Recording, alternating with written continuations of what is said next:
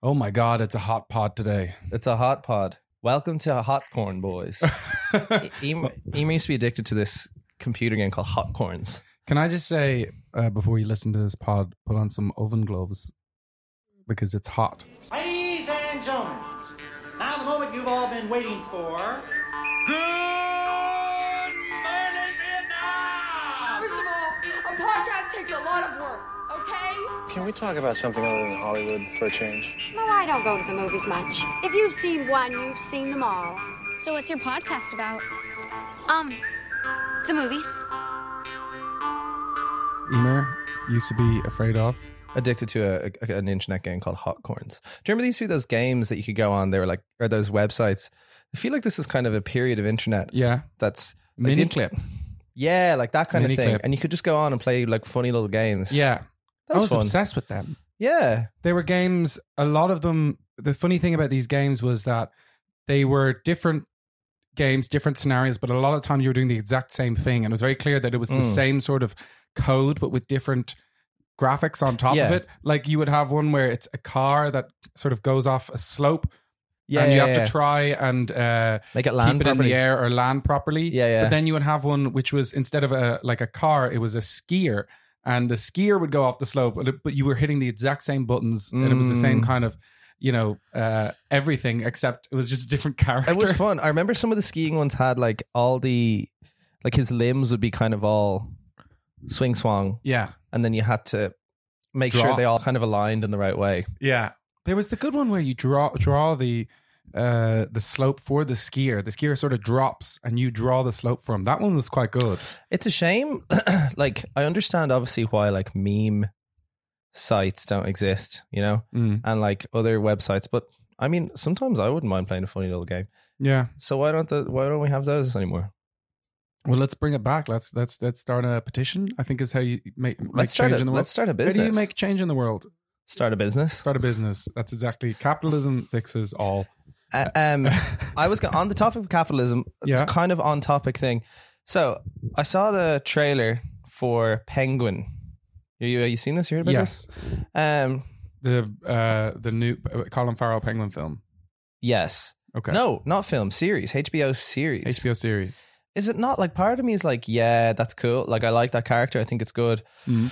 But another part of me is like, can we not just have a character that's cool exist in a movie without having to fucking milk it for everything you possibly can? Yeah, like, can the Penguin just exist as the Penguin in that film? Yeah, and you're like, that was a cool performance. I like that. Yeah. Because, sometimes characters are cool because there's a bit of mystery to them and you don't know a lot about them and you're like, oh, that Penguin character is cool. But now they're just going to fucking milk it for all you've got. And Yeah. now, Let's make it shit. let's make it shit. Did you think that was good? Let's make it shit. They did the same with feckin' Alien. But in the process, make a lot of money off it. Yeah, it's true. Do you think, we were both saying before this, I want to go see Super Mario. I think it'll be bad. But I would like how it looks. I kind of would. What does he sound like, Mario? Because they didn't. The funny thing about Super Mario, and I really want to see it. I think it actually might be quite good. I saw the trailer and I thought I was like, that actually looks like they've nailed the tone of it. But the thing was just the voice. Like, he's not Italian. It's your man Christopher Pratt. Yeah, Chris Pratt is doing it, and I don't know what he sounds like, but he's really just kind of like, "Hey, I'm Mario." I think I heard that. someone. I think maybe I heard it in a review or something. But apparently at the start, there's a clip at the start where him and Luigi are doing like the voices, and then it turns out that they're on a set and they're actually recording an ad for their plumbing business, and they make some joke being like, "Oh, we can drop the Italian accents now because we're not recording anymore," or something like that, and then they just go into normal voice. That's insane. Yeah, It feels like a real slap in the face. Is it true that in Super Mario there's no reference to him being a plumber and there's no reference to him being Italian? I don't know. He says Mario in an Italian way and his name's Mario. He says so. like "It's me." Yeah, He has like I guess what you would. Yeah, he's got an so Italian why accent. do they not make him Italian? I don't know. Why is Chris Pratt doing the voice? I mean, the guy who actually voiced Mario is still alive. Why didn't they just get him to do it? I mean, I guess they want to have It would be Chris jarring. Pratt's Like, name on it. Mario only ever speaks in like very short bursts of speech. Yes, me. What are the things Mario says? He says, "Okie dokie," and he says, "Let's go." Yeah. And he says, Doesn't he sometimes say, Benito Mussolini was not actually that bad. yeah, he says that too. Misunderstood leader of Italy. Does he not say that? That could have been one of the GameCube ones. I never had those ones. But I feel like maybe N64. having a full on Mario speaking in the game, in the way he speaks in the game, could be a bit fucking tough to sit through. Yeah, maybe. I mean, but look at Puss in Boots, the most recent big animation blockbuster, and that's done with Antonio Banderas hamming the accent up. Yeah, so fair. I mean, I have full faith that a sort of European accent can work as a full scene in the movie. So Super Mario, we should go see it together. Mm-hmm. Before we were recording this, I said, do you know what I would really like to do is actually just go watch that film instead of recording a pod. But we haven't recorded a pod in a while, so that's the level of commitment we have. And we have, as I said, a great pod today. We have the wonderful enigmatic interview with Cian Mulligan, a really interesting person who we chatted to. He's a film TikToker. He's a man who watches many, many, many films. He's watched, I don't know, maybe 300 and upwards of 400 films this year alone. He said he watched 1,700 films in 2022. Yeah, he did. So he's a very impressive person. We have an interview with him. We're also going to be reviewing. What are you going to review? I'm going to review Brandon Cronenberg's Infinity Pool. Mm-hmm. RRR was the other one, yeah.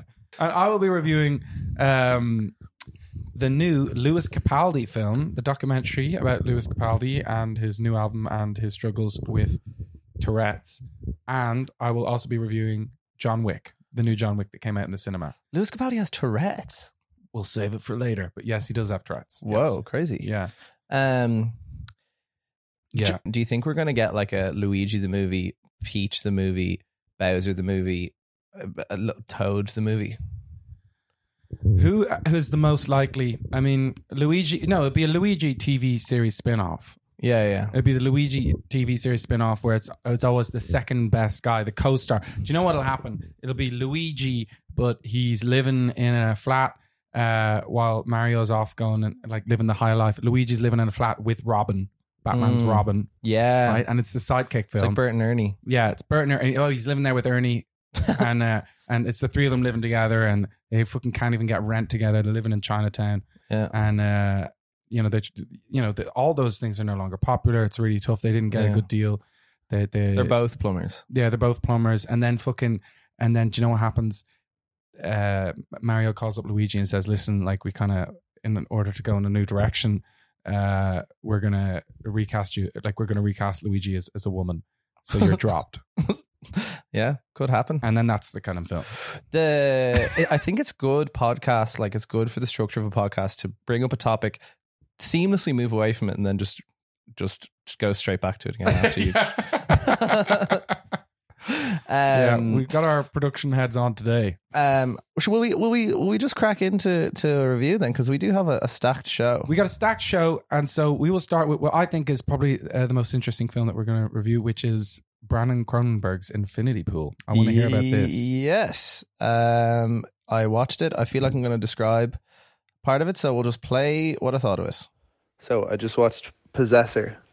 No, I just watched Infinity Pool, the new film by Brandon Cronenberg, who made the film Possessor, which I very much like. Also son of David Cronenberg. Film was good. Very good. Weird. Quite unpleasant. You know, one of those films where it's like, yeah, it's definitely a good movie. I liked it, but it's not like, I don't know. It's like got very interesting kind of sci-fi ideas, and you kind of, some crazy stuff happens. I don't know. When you say like good movie, you're thinking about like something that makes you feel good. Definitely doesn't make you feel good. It makes you feel bad. But it was a good film. It's basically it's actually funny because it's like on the same theme as like Triangle of Sadness and White Lotus, where it's this couple who go to this resort in this made up country, and they can't leave the boundaries of the resort because it's supposed to be quite like a dangerous country, but the resort's really luxurious.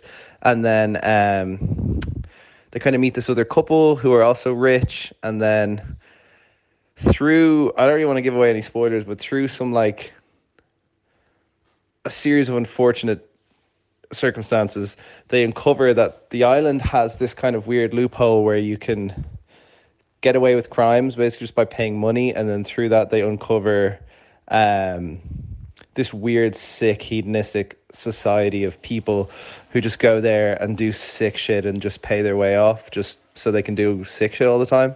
And yeah, they kind of get a bit wrapped up in that whole thing. It was, good. Is Brandon Cronenberg's very much taking his dad's, taking his inspiration from his dad. So it's all like lots of body horror, really sick, really graphic, violent stuff happening. There's also some real trippy stuff. It's good. Like, possibly not for everybody. If you're grossed out by like very physical, disgusting violence, then I'd leave it be. But it's I liked it. Yeah. I assume when you say sick, you don't mean like sick. Well, kind of both, I guess. Yeah. That film was good. Yeah.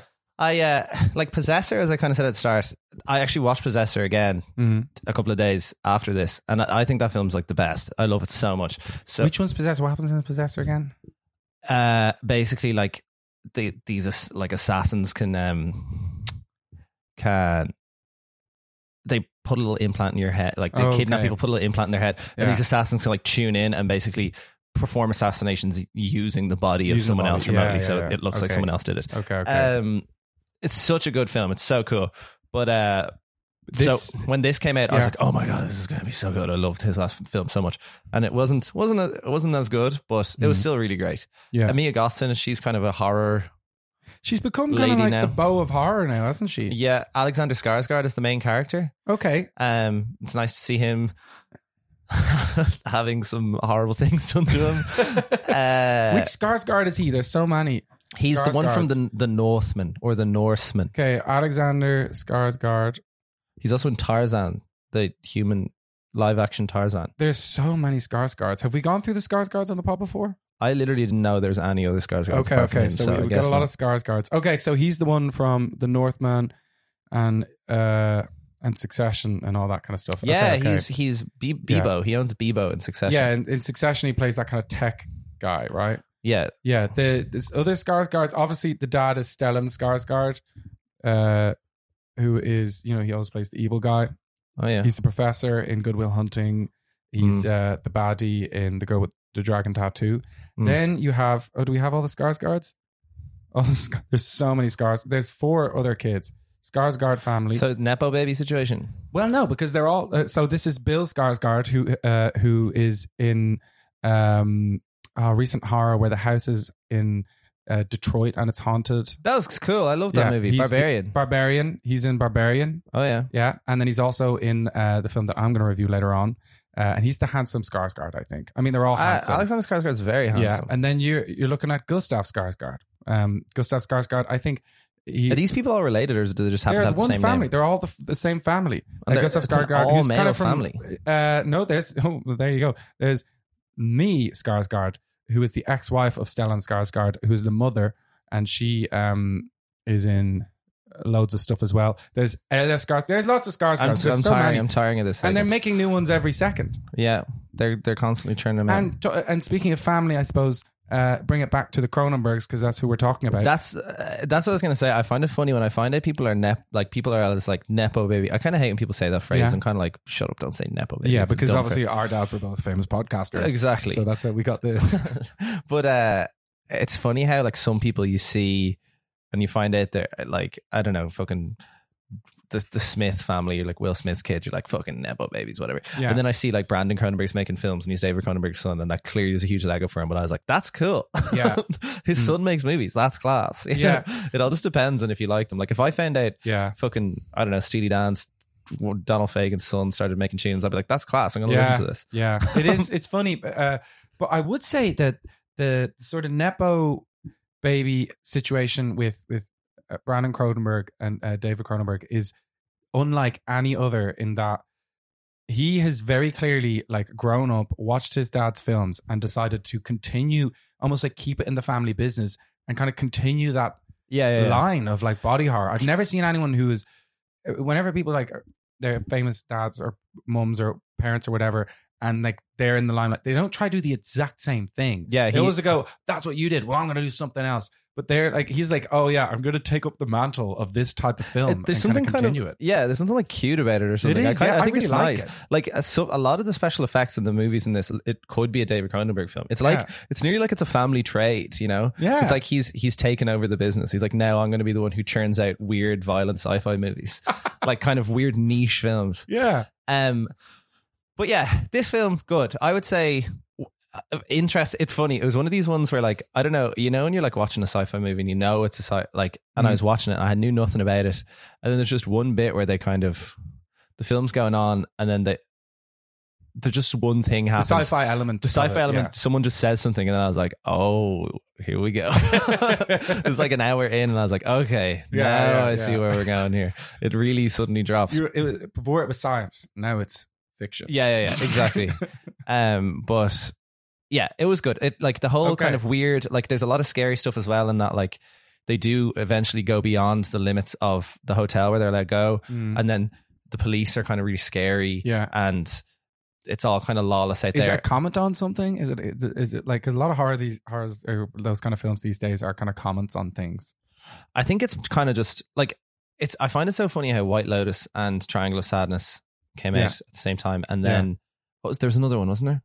Another movie that I remember comparing to Triangle of Sadness. And I was like, it's not as good. Triangle of Sadness. There's some commentary in rich people.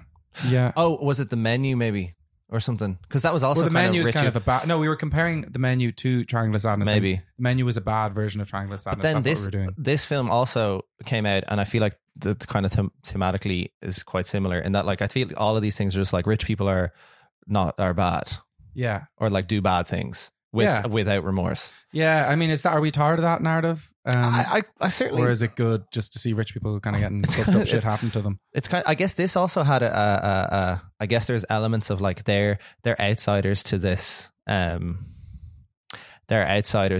circle. Okay. And then they kind of partake in it a bit. Mm-hmm. And then there's this kind of a bit of like they still consider themselves separate from it, and then after a while it's like they have to kind of face themselves and be like, are we not just them now? Like we're rich too. Okay. You know, that whole kind of thing. Yeah.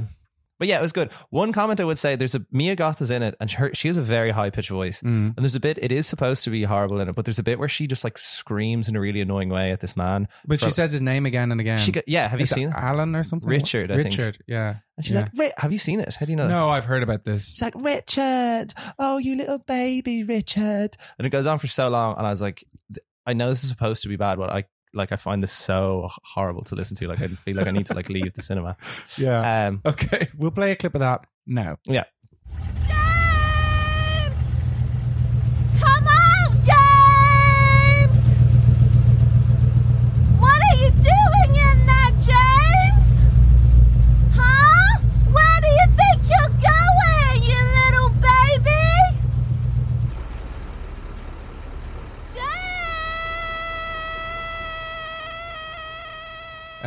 So Brandon Cronenberg is quickly becoming a director you very much like. Yeah, 100%. That's good. And Mia Goth as well. I really like Mia Goth. Yep.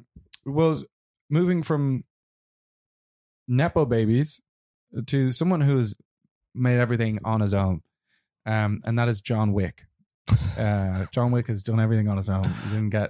He became the best assassin on his own, and he did it off his own back, and he had no one helping him and no handouts. Yeah.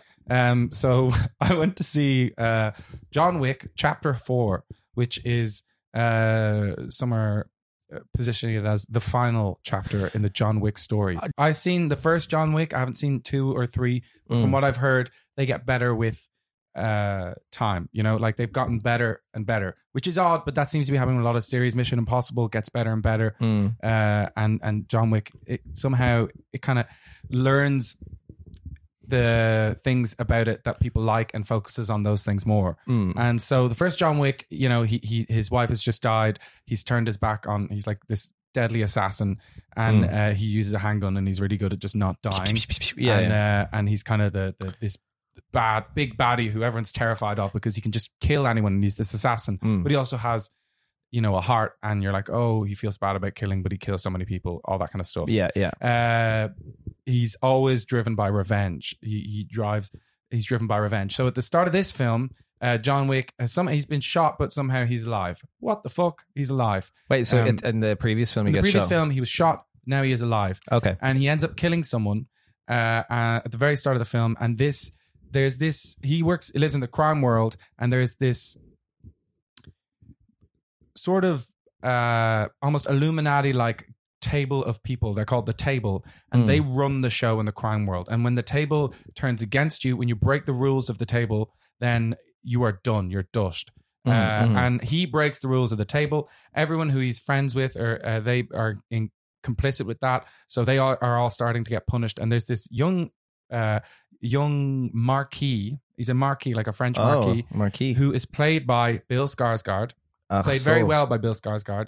And he is sort of doing all these terrible things to all these people that John Wick loves. And he's reaping havoc, and he wants to get John Wick. He wants him to pay for what he's done.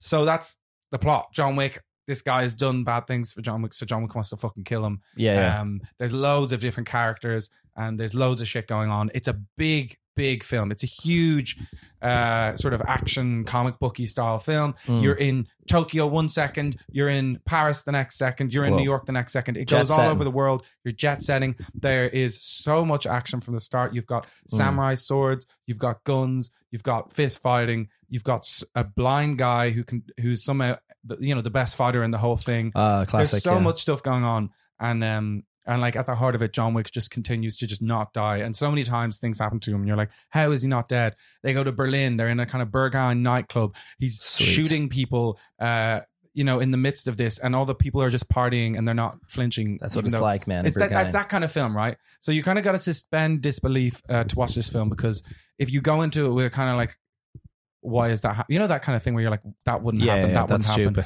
You have to kind of take a step back from that. And when you do take a step back, I think quite a fun film actually to watch. Do you find sometimes if the action's too relentless and nonstop, it's like, give me a break? I would say this film definitely gets to the point where he shoots so many people. I would love to see the number dial on how many people he shoots with his handgun, but he shoots so many people, just bang, bang, bang, bang, bang. And after, I don't know, the 500th or 600th time that he has pinged a guy in the temple with a bullet, you are kind of like, all right, I am a bit tired of this. I described it to Anna as, have you ever gone to a museum and you're looking at paintings? And like you see the first few paintings, you're like, oh my God, it's fucking unbelievable. And then you're in there for like, I don't know, like half an hour. And you've seen a load of them. You're like, oh. And you're just like looking at potentially, one of the most beautiful paintings in the world, and you're just like, yeah, I actually don't care anymore. Couldn't give a shit. I've had enough. So you definitely get to that point in this film where you're like, I've had enough. I want to. But there's really good action sequences. There's a really good bit at the Arc de Triomphe.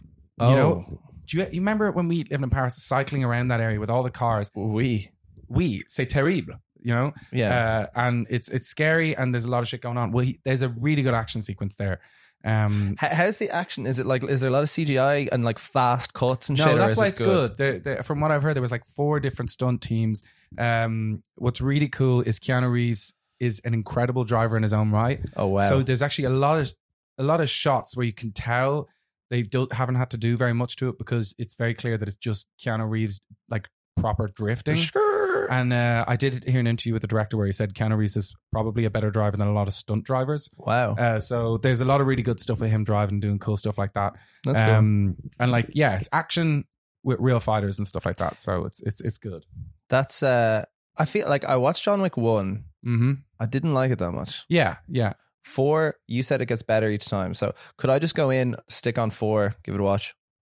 I wouldn't say it'd be your film to watch at home. I don't think it's going to do enough, because it's like it's like 2.5 hours long. It's long. It didn't feel that long, but it is long. I think if I were you, I'd stick it on at a party, or I'd stick it on and I'd watch the first half of it where they have all the party, man? The Japanese scenes, and you'd be like, that's class, I really like that. Turn it off and call me and I'll tell you what happened. Just look up a scene on YouTube. Yeah, just read out the Wikipedia. What kind of party would that be?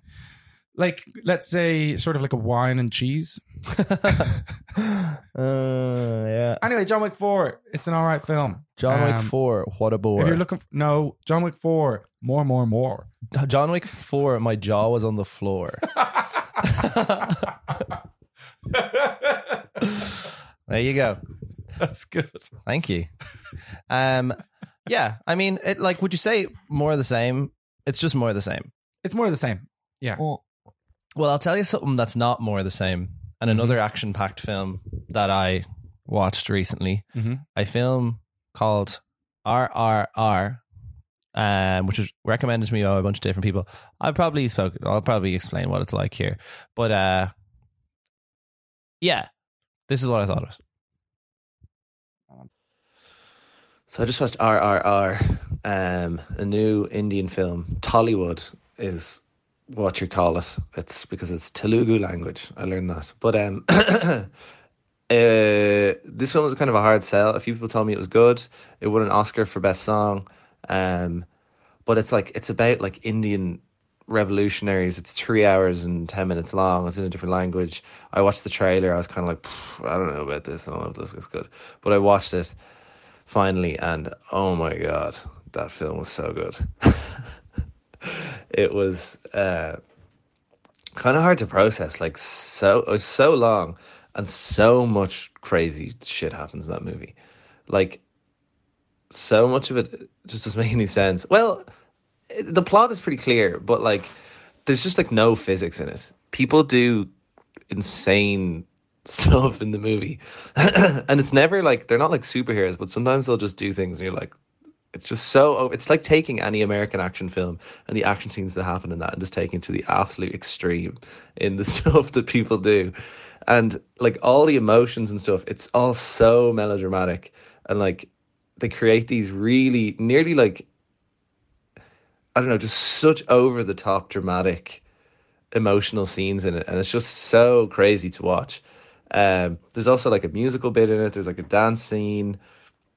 There's like crazy fight scenes. There's like, it's just nuts. I've never seen anything like it. Maybe be like, man, have I like just neglected this whole area of cinema, like, and not tucked into any of these Indian films? Because I'll definitely be looking at more. It was so good. There's a bit of a lull in the middle. There's basically like a full movie at the start, like an hour and 40-minute movie, and then it kind of just like restarts. And then there was a lull then where I was like, it's lost me now. The next hour and a half is going to be a fucking struggle. And maybe for 5 or 10 minutes I was like, oh Jesus, and then got me back. And then by the end I was like, no, the lull, I actually liked the lull, because I couldn't have maintained that level of fucking energy for 3 full hours, so it was welcomed. But you have to watch that. Everyone should watch that movie, man. It is so bloody good. Yeah, you gotta watch that movie. Like, that film was like, as I said, so nuts. With it's about the Indian Revolution. Yeah, well, it's about like, it's during like I feel like I'm going to reveal some like lack of knowledge of history here, but like, it's during like British colonies in India, and there's these guys who are like fighting. Indian revolutionary guys who are fighting against the British, and then nice. I like that. There's kind of this story where there's this one guy who is like the ultimate warrior. He's nearly like a John Wick character, but he's like lives in a tribe. Like, he lives in a tribe, and he like does weird, like he like catches tigers in the jungle and does weird over the top stuff like that. And there's another guy who is he is Indian, but he works for the British government. And he wants to, basically, the warrior guy wants to try and break into the British government thing to rescue this girl. And then this British guy, he's trying to infiltrate these kind of what they think of as like terrorist groups who are trying to take down the British Empire or like get them out. Yeah. And then through,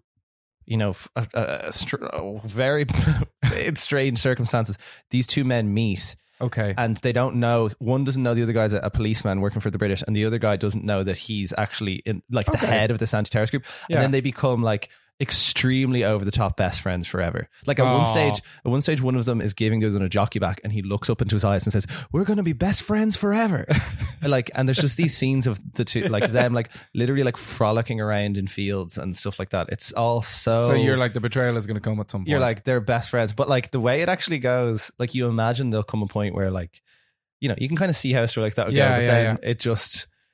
I've seen because this film is on Netflix. So if you want to watch it, it's on Netflix. I've wanted to watch it because I've heard so many people say so much about it, and like it's an incredible film. I've like stuck it on, and then I've turned it off because I'm like, I just don't have the mental capacity this like Wednesday evening at 9:00 to watch this. I don't have the time, but I think I will watch this. Because of the talk we had with Cian Mulligan, who will be interviewing later on the pod.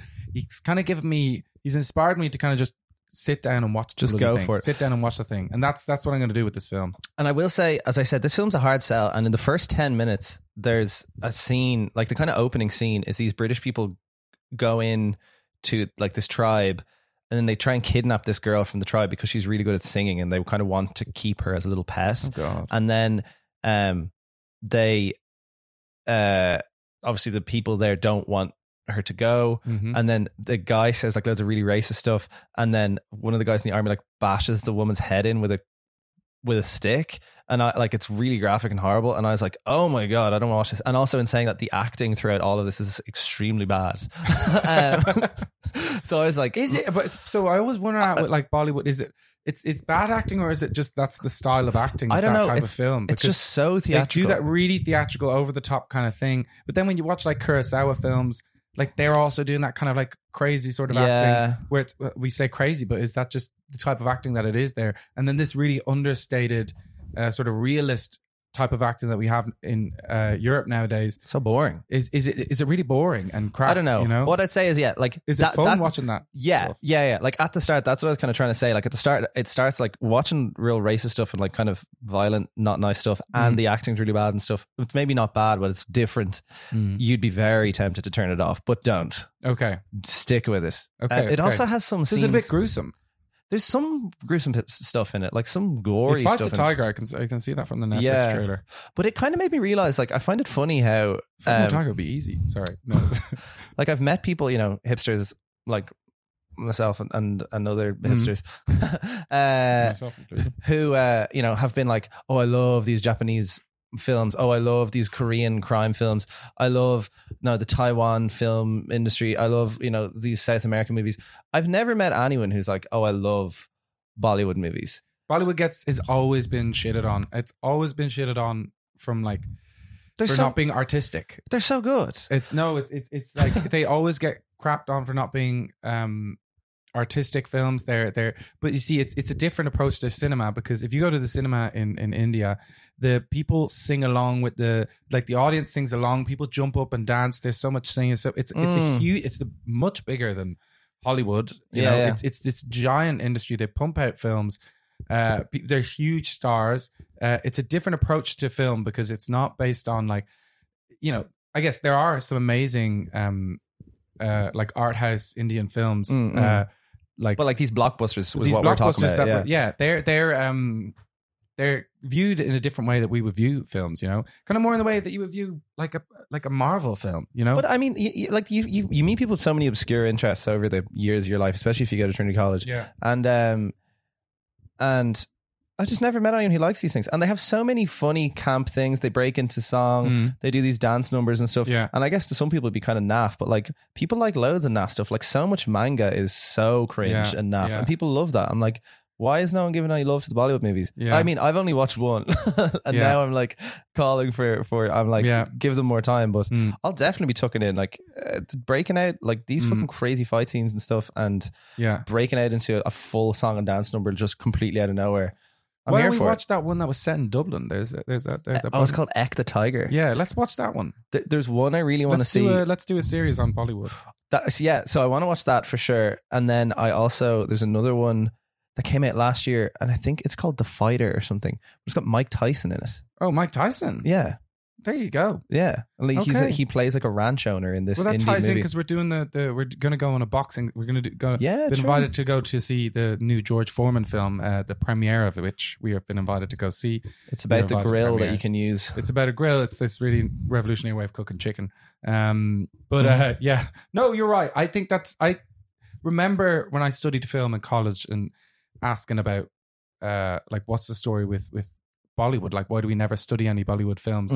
And there's an Indian filmmaker who you tend to study, and he's this guy from the 60s called something Ray, and he made this trilogy, and he's kind of makes Bengali kind of films, and they're amazing, but they're basically like in the strain of Italian neorealism and sort of like Kurosawa and that kind of tradition, and they're not representative of what people watch in India. Yeah, and that yeah. doesn't really get a look in. Yeah. Well, I guess that we'll kind of talk about this in the interview a bit later, but how it's funny how when you study film, you don't study films that people actually watch. No, yeah. We do talk about that. Should we just run into the interview now? I feel like maybe we can keep the Lewis Capaldi film for another time because it's not the most pressing of films. And I feel like a lot of what we're saying has been tying into the interview. I don't know. What do you think? You seem to want to, so let's do it. Yeah, I mean, I'll quickly talk about the Lewis Capaldi film. Okay, go, hit me. But I feel like it's not, I guess, the whole thing I wanted to talk about with the Lewis Capaldi film was like, is this actually a film or is this like an hour and a half to 2 hour long advertisement for Lewis Capaldi's new album? Because I guess the new approach that companies and industry people have taken is that everything is content now, right? Everything is content and everything can be advertisements. Like everyone looked at what happened with Formula One. Formula One made that docu series called Drive to Survive for Netflix. Yeah, people loved that. And people loved it. People got relationships with the drivers, and Formula One broke America. And now it's this huge sport that this massive audience of people that had no idea about Formula One, all these young people are now obsessed with it. And that's kind of become the model for a lot of things. And now we see, Ariana Grande is going to have a new album. They're going to make a documentary about Ariana Grande, and then it'll pump up the sales. And so, Lewis Capaldi is in a similar situation. He's one of the biggest musicians in the world. He's released the first album. It was this super massive thing. He's up there with, like the kind of Harry Styles and Ed Sheeran and sort of Dermot Kennedy. He's those kind of people. He's huge. And so I wouldn't put Dermot Kennedy and Harry Styles beside each other. Yeah, okay. Well, I mean, I would. I mean, he's that idolized kind of thing, Wait, Dermot Kennedy follows me on Instagram, right? Does he? And I get messages all the time from people saying, "Hey, I see Dermot Kennedy follows you on Instagram. Will you please?" I thought you were going to say, I get messages all the time from Dermot. No, I don't. No, I get messages from his fans telling me to like message him and tell him to shout them out. Do you ever? No, I wouldn't. No, I mean, I'm chuffed enough that he follows me. I'm not going to ruin that relationship. Fair enough. But anyway, Lewis Capaldi is he's toured his album all around the world, and it's pandemic. He's living at home with his parents, and in like a small town outside of either Glasgow or Edinburgh, one of the big cities, maybe in between those two. I'm not too sure. And it's just a small little village, and he's like living in it, and he's kind of like never thought I'd be living here. Like I thought I'd be living in all these different places, but this is where he feels comfortable. Very quickly you realize mentally he's not like there. He's having a tough time, and he's developing this kind of like these twitches and stuff like that, and tics. That like later reveals to be Tourette's. He has Tourette's, and he's young. Like Lewis Capaldi is like 24, 25 years old. He's a young guy, and so he's got this second album he has to make. He has an insane amount of pressure. Like a lot of his friends work for him. They're part of the Lewis Capaldi team. He has many people dependent. He has these big, sort of dickhead record producers from LA. He has these songwriters from London. He has, there must be like 100 people under his employ. Like he's got a lot of pressures. He's a young guy, and then he's developing this illness. And there's a really interesting opportunity there to make a film that is and he's very charismatic and very funny as well. That's quite interesting. And like a documentary that is about sort of fame, and then like also, mental health and then like the pressures of fame and all this kind of stuff, and like how much it changes your life.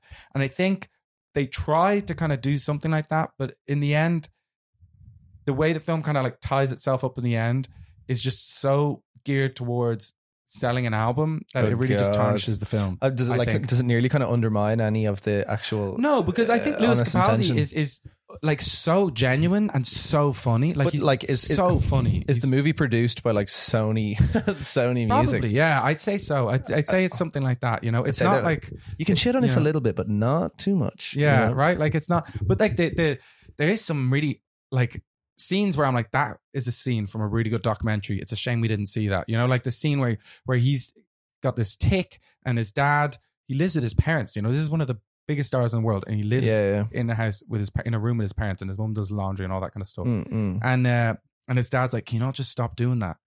And he's like, I can't not do it. Like it's a tic. And his dad, and this kind of like his dad not understanding what's going on. His lack of understanding of that is causing, you know, Lewis to be a bit more nervous, which causes him to tic more, and these pressures that's going on. And then, you know, his parents quite honestly saying like he's scared he's going to let everyone, all these like really deep stuff. But then it just kind of descends into sort of like, but he made the album and it's going to be the greatest album of all time. No, it's not quite like that, but it's sort of, I feel like leads you there. And you're kind of like, Jesus. Is this going to be a thing now? Like everyone's just making movies. I guess Metallica did that. Yeah, everyone. Well, like, I guess the rock documentaries are sort of a thing, but I think now more than ever with the streaming platforms, they're able to just pump a film straight to us without having to go through the cinemas. So it's just, I guess it's cool having like a rock documentary when it's looking back on like a big tour that happened or something like that. But when it's like about an album that's about to come out, it's kind of like, fuck off. Yeah. You know what I mean? Haven't even listened to the thing. Why would I want to watch a documentary about it? But I will say, made me very much like Lewis Capaldi, even though I already like him. Wouldn't be a fan of his music at all. Yeah, no, I think it's actually astonishing how someone can be as funny and as interesting as him and make such incredibly bland music. Yeah, it's actually it's quite wild. like fascinating. Yeah, it's nuts. And he could pump them out. He's like, he went to he goes to the songwriters. He's like, they're like, Lewis, you've written like 150 songs, and he's like, you know, that's all I've done, you know. But they're all like these sad piano things that are just like, look at the harpstring. I do like that. Someone you love and the daydreams. I don't know that one. I was getting kind of used to being someone you love. No, one of the big songs. I don't really come in contact with these. The my little. You've never been into Spar? No, I do go to Spar. Yeah, that's where you fucking hear. That's that where song. you hear that. The Spar and Rialto, they don't play any music. They're just playing alarm 24/7. That bloody sounds like some of the music you listen to anyway. Do you know my granddad once said to me, that was a beautiful little piece of song, by the way. My granddad once asked me if I watched possibly Dermot Kennedy on the Late Late Show, and I was like, no, that wouldn't really be for me. And he's like, what do you listen to? Just mad bashing stuff. Like, that's so good. Bashing stuff. Yeah, I guess. I love that. Anyway, he's not mad bashing stuff. He's more on the Dermot Kennedy side of things. But anyway, you said you weren't going to talk about that and you just didn't shut up. Anyway, let's go on. Lewis Capaldi film, I wouldn't watch it. Actually, no, I won't. Unless you like Lewis Capaldi, would watch it. If you do like him, watch it. Yeah. If you're not interested in it at all, you're not missing anything. It's not like, was it all Kermode says, like a documentary should be good in its own right, even for people who don't like the topic, and this doesn't meet that requirement, I guess. No, it doesn't at all. No. Anyway, you know, I think not only a documentary should be interesting in its own right, but an interview with a young man doing his leaving cert should be interesting in its own right. And that's what we have coming up right now. Yeah, we interviewed, we're going to try to do this a little bit more. We're going to try find people that we find interesting and just have a chat with them, not a very strict interview or whatever. And one person that we found very interesting was a guy called Cian Mulligan, who I came across on my For You page on TikTok. Oh, yeah. And I immediately sent him to Mark because Mark, I was just like, oh, you like this guy. But he just watches a lot of films. You sent to me, it was like his video of him talking about how he'd watch like 1,700 films in a year. Yeah. And I was like, oh my God, like I want to talk to this guy. Yeah. I need to know what's going on in that guy's head. And we talked to him. He is a really nice young man. I see, like, he's doing his leaving cert. I didn't know he was doing his leaving cert. I asked him a few weeks ago, like, if we could do the interview. He's like, I can't, I'm doing my oral. So we managed to get a time after his oral, but before his actual leaving cert, which is coming up soon.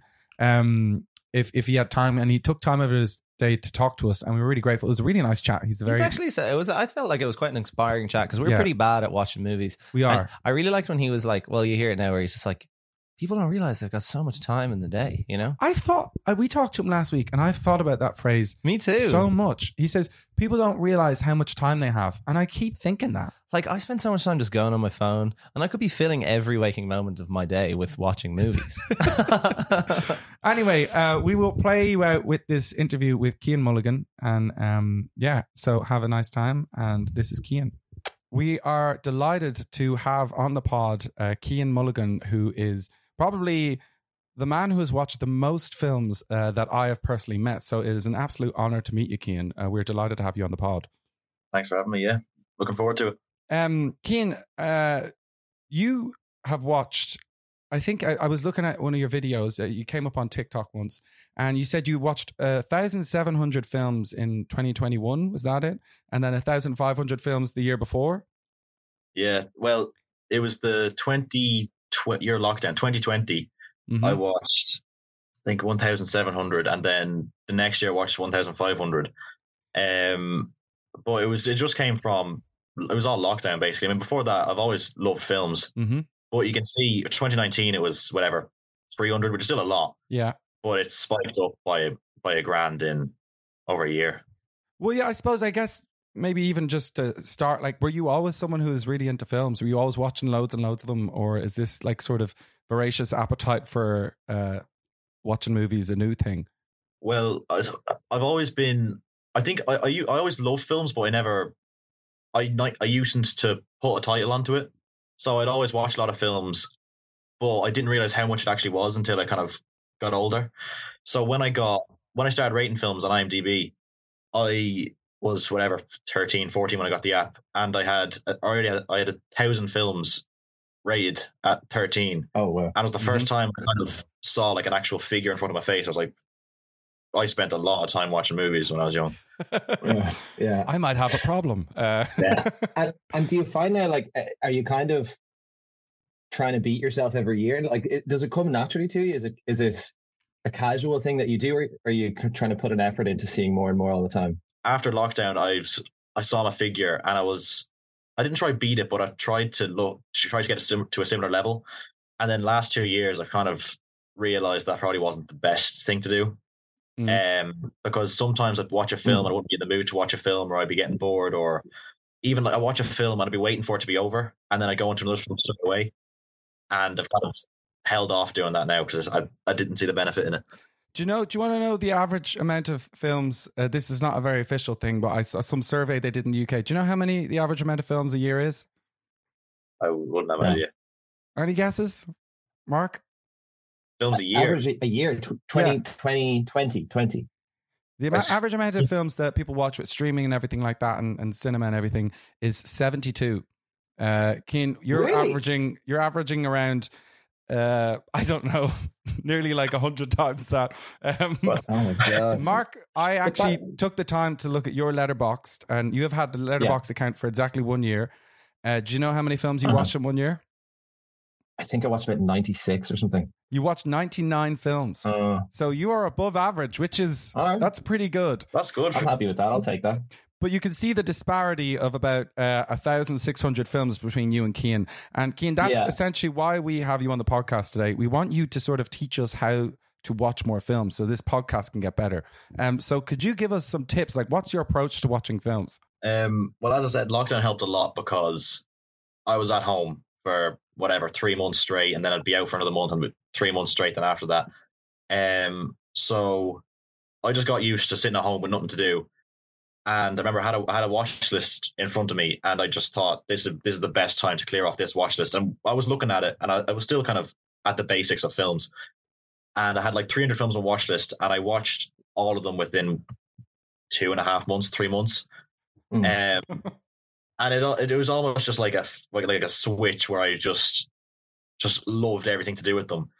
And I'd say one big thing, and I try to do this, and I would not recommend it, is don't you see 1,700 with me? Don't begin, if you're only starting to watch a lot of films, don't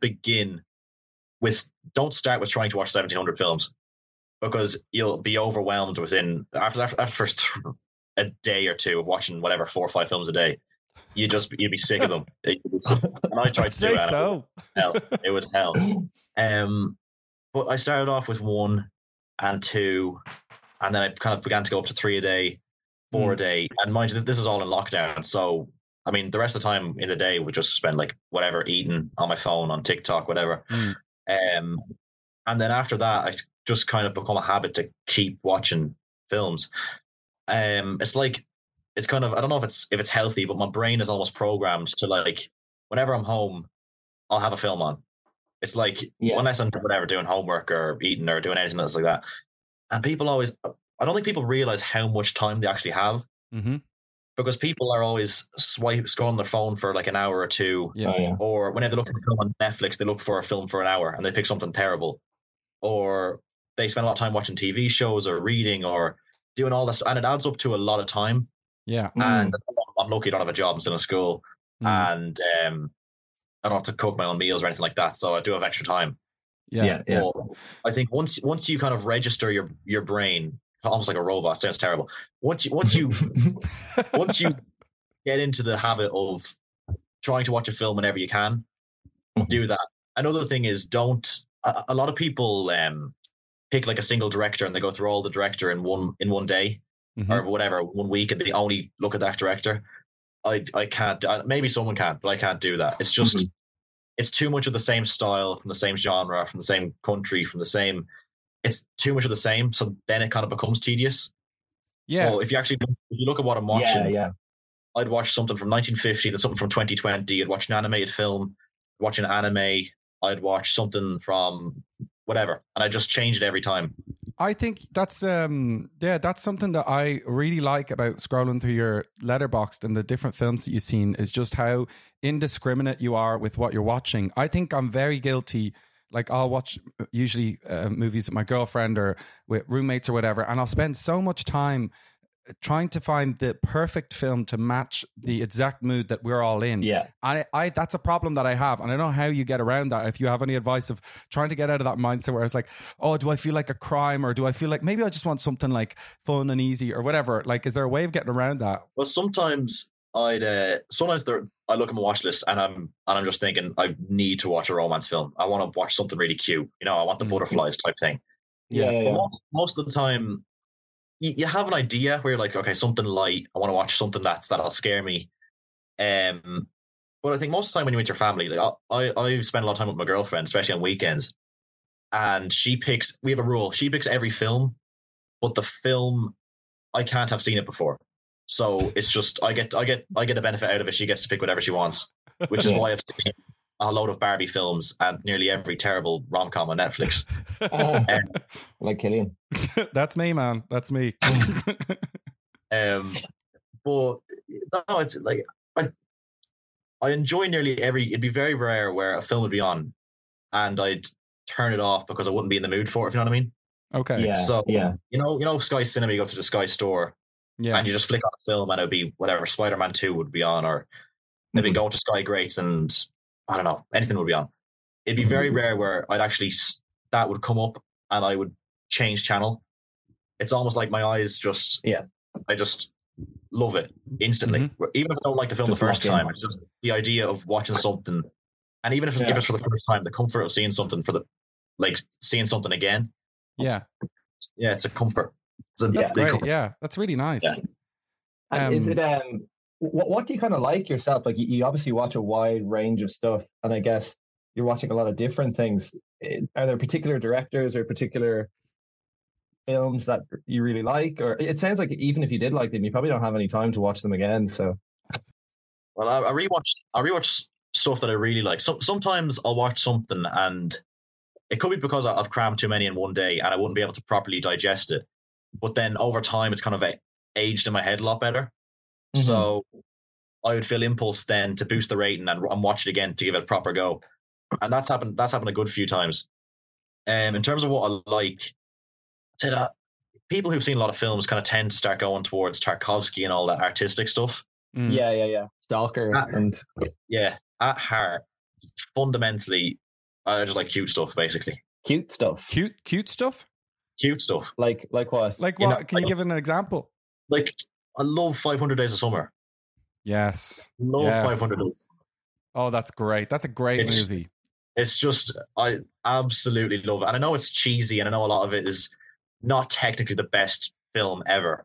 But I just have so much fun whenever I watch it. That dance sequence when he's the morning, I think maybe he's just had sex or something like that, and he's doing that dance thing. Yeah. Like, that's wonderful. It's very nice. Or when she sings in the lift and you feel yourself falling in love with her. That's a really good movie. But yeah, are there any other? What I find really interesting is I saw you make a video once about kind of like you getting hate on your opinions, and I guess you are sort of known on TikTok as someone who watches a lot of films, and a lot of people follow your Letterboxd account and stuff like that. And I suppose in film criticism and all that kind of stuff, it's usually people who are quite like hyper analytical, and they watch, let's say, Tarkovsky or Wim Wenders or these types of films, whereas you seem to kind of approach it more from sort of a film fan, and like you actually love the movies, you love sitting down and watching them. Have you got, what kind of hate have you gotten in terms of like your opinion and stuff? Oh, well, the problem with films especially is no matter what you say, you'll get a comment like calling you an idiot and saying you didn't understand it or anything like that. I mean, I've made close to probably 10 videos now explaining that, I don't really view films from a technical aspect. I mean, obviously, if a film is technically brilliant, I'm more likely to like it. But generally, if a film is really good technically and I've no interest in it, I'm going to give it a low rating. A lot of people don't understand that. Do you know The Conversation? Yeah. Francis Ford Coppola. I love that movie. I absolutely despise that movie. Oh, really? Is that the one with like it with the hidden microphones and stuff? It's in It's in San Francisco. Mm-hmm. Great movie. You hated it. I watched it and I was like, God, that's a really cool score, or that's a great idea. Or the start where they're just talking and I was thinking that's a really good opening. But for whatever reason, just in one ear, out the other, boredom, like spider webs in my head, couldn't deal with it. It was torture. I've seen films that are 7 hours long, but that hour 50, whatever it is, of The Conversation was. Gene Hackman is amazing, is it? He's like this. It's like it's one of his best performances ever. That's the problem. And John Cazale's in it, and I fucking love John Cazale. He's brilliant. Like one of my favorite actors, and I think he's great in it. But I suppose that's the beauty of film, is that everyone always has a different opinion, but it's also paired with the beauty of film and then the kind of terror of the online space where you share your opinion and people kind of get mad at you. But I was kind of interested if people kind of calling your opinion basic or something like that, because like I just find that quite obnoxious when people think that maybe one film is worth more than the other in some way. I don't know if you feel that. You get that a lot. Like nearly, I'll post a video and I'd upload it thinking, okay, well, this video is safe. There's like, no matter, even if it doesn't do well, no one could find any problem with it. But there's always some comments. You just roll your eyes at it because there's always some problem, some way. But you learn to live with it eventually. If you didn't learn to live with it, there's no point being on it. Like when you share your opinion online, you naturally you have to expect that, especially with films. So I'm typically fairly in real life. I'd be fairly sensitive, but with film, with those comments, it's just kind of like, water you off get duck's back, man. You're talking to a pro here. The comments I've gotten, I've had people say I look like Johnny Depp if he was addicted to opioids. I've gotten Paul Mescal. That's not a bad one. Well, that's a compliment. That's a compliment, Cian. I'd take that. Oh no, I'm buzzing over it. But I don't get it. We're too old for that. You're doing your leaving cert this year. Is the mother not screaming at you for watching all these movies? Are the family not going like, Cian, would you get away from the fucking telly and open the books? Well, start of the year, I watched a fair bit. Last few months of kind of, well, not these last 2 weeks have been crazy, but these last few months I've kind of knuckled down a bit more. And I'm Mox in February, and I didn't watch a film for about 2 weeks. God. Or watched one or two. I might have watched one just to clear the head or whatever. But it was, that was. And when you're used, that's another problem. Studying can be a big problem because even when I don't want to watch a film, I'll be thinking about a film that I've watched in the last few days. Yeah. Yeah, it's kind of. I'm coming across like my whole life revolves around them. It's not great. You but, sound like you're like literally like addicted to films. Like you have like a physical dependency on watching movies. maybe this podcast is going to open my eyes to that. I don't know. Yeah, I mean, there's far worse things you could be addicted to. I think people are out there doing drugs. Like if my drug is films, then what's the harm in it? Yeah. And are you gonna do film or something like that in college? No, I'm doing. I want to do communications, which is kind of similar. It's radio, TV. Very good. But see, that's. I'm not a critical film watcher. You know what I mean? Like, yeah. I would never want to make a film. Mm-hmm. Okay. Wouldn't mind writing a film, but the idea of having to, get a team together, getting a cast together, having to rely on so many different people to do so many different things, I'd be so stressed. And also the pressure of it is, I just, couldn't do it.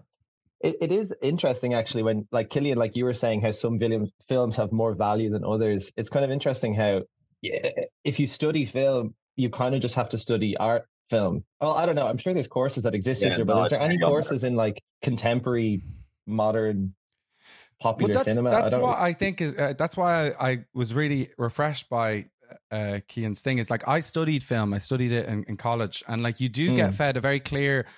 They can't show you every film in the world, right? But they do give you a very clear kind of like European art films. They give you a little bit of like Martin Scorsese, or they'll give you Francis Ford Coppola, or like old films from the beginning of the cinema, and George Méliès and all those. But like they tend to ignore like popular cinema. Like popular cinema kind of is not there. And so that's why it's like, it doesn't feel like it's a real representation of the films that everybody's going to see, So that's why it's nice seeing people who, like, I guess, like you don't call yourself like a film critic, but you're in that world, but you're not doing it in the way that you see people on radio where they're kind of giving these really like lyrical kind of views. And I think that's really good. Yeah, for sure. That's what I'm trying to do. I want to know what you thought of Smurfs 2, I want to know that. Yeah. Yeah. Would you be much of a cinema man, or is it purely at home that you'd be? Well, I'd usually go with friends. I mean, I'd never be the type to just, want to see a film and go by myself to the cinema to do it. So if my friends want to go, I'd go with them, and they'd always kind of be like joking in the cinema, where they kind of start saying, "Oh, this is really good," and then they kind of stop halfway through and look over and say, "Cian, is this good? Can I say that?" Okay? Yeah. Okay, that's good. We watched Sonic 2 in the cinema, and funnily enough, most of my friends are just kind of watch whatever, just lighthearted stuff. And they all hated it, and I was the only person who really liked it. Oh, really? Yeah, absolutely loved it.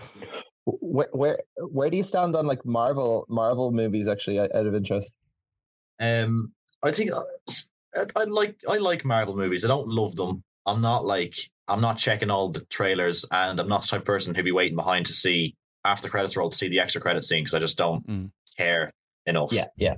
But I don't have a problem with them existing. The only problem I have with them would be, when you check the Cinema Times, and if a Marvel film is out or some big franchise is out, it's nearly the whole of the time schedule is Marvel films, basically. Yeah. And like 5 different screens every hour of the day, and they're always booked out. So I understand why they do it. But sometimes there's a lot of films that I want to watch in the cinema, but aren't in any cinema within like an hour of me, so I can't watch it. Remember, Decision to Leave was in the cinema, and I wanted to watch it, but View, Liffey Valley, who are my local cinema, they didn't have it on. And I remember I was checking the thing. I can't remember, some Marvel film was in it. Was it one of the recent ones? Doctor Strange and the Magic Box of Biscuits. That was it. It could have been Doctor Strange. And it was booked up for 2 weeks straight in 4 different screens. Oh, God. Every time of the day. And it was crap. That's where the problem is. Yeah. It was terrible. I suppose that's another thing I wanted to ask you about is this project that you're doing where you're watching a film from every country in the entire world, and which I think is amazing because like you've done some countries like Mozambique and Madagascar and like I don't know if you, but like really countries that you're like, do they even have a film? And then and you're watching them, but also like, how are you watching these? Like, where are you finding them? And the more sort of difficult to find films, how are you finding them? Well, you'd be surprised. Netflix has some weird films on it. So Netflix, you'd be surprised how many strange films, random films Netflix have.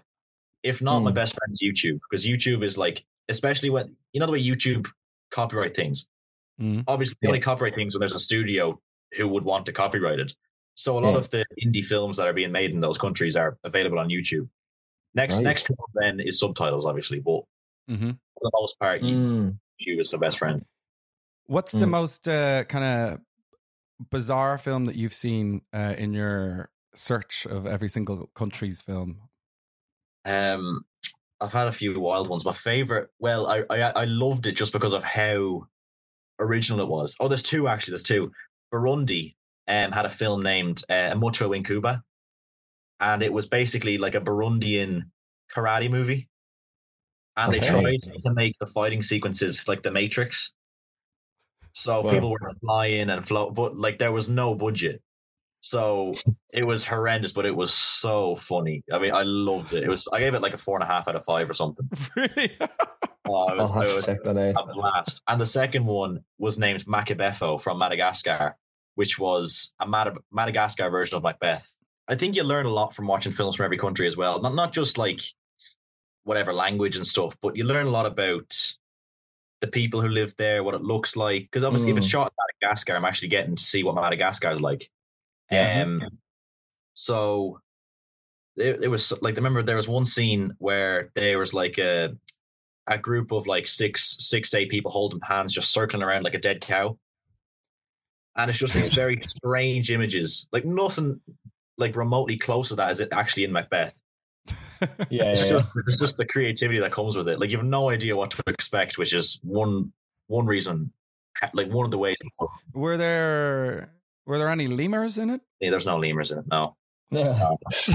Sorry, I'm sure you get asked. I think I always think it's interesting, especially like watching films from other countries is always interesting just from a cultural perspective, but especially if it's a story that you've like, if different countries, different cultures do a take on the same story, like something like Macbeth, I think that can be really interesting. There's a Throne of Blood. It's a Kurosawa take on Macbeth as well, and that's totally different again. But it's cool to see all these different cultural takes.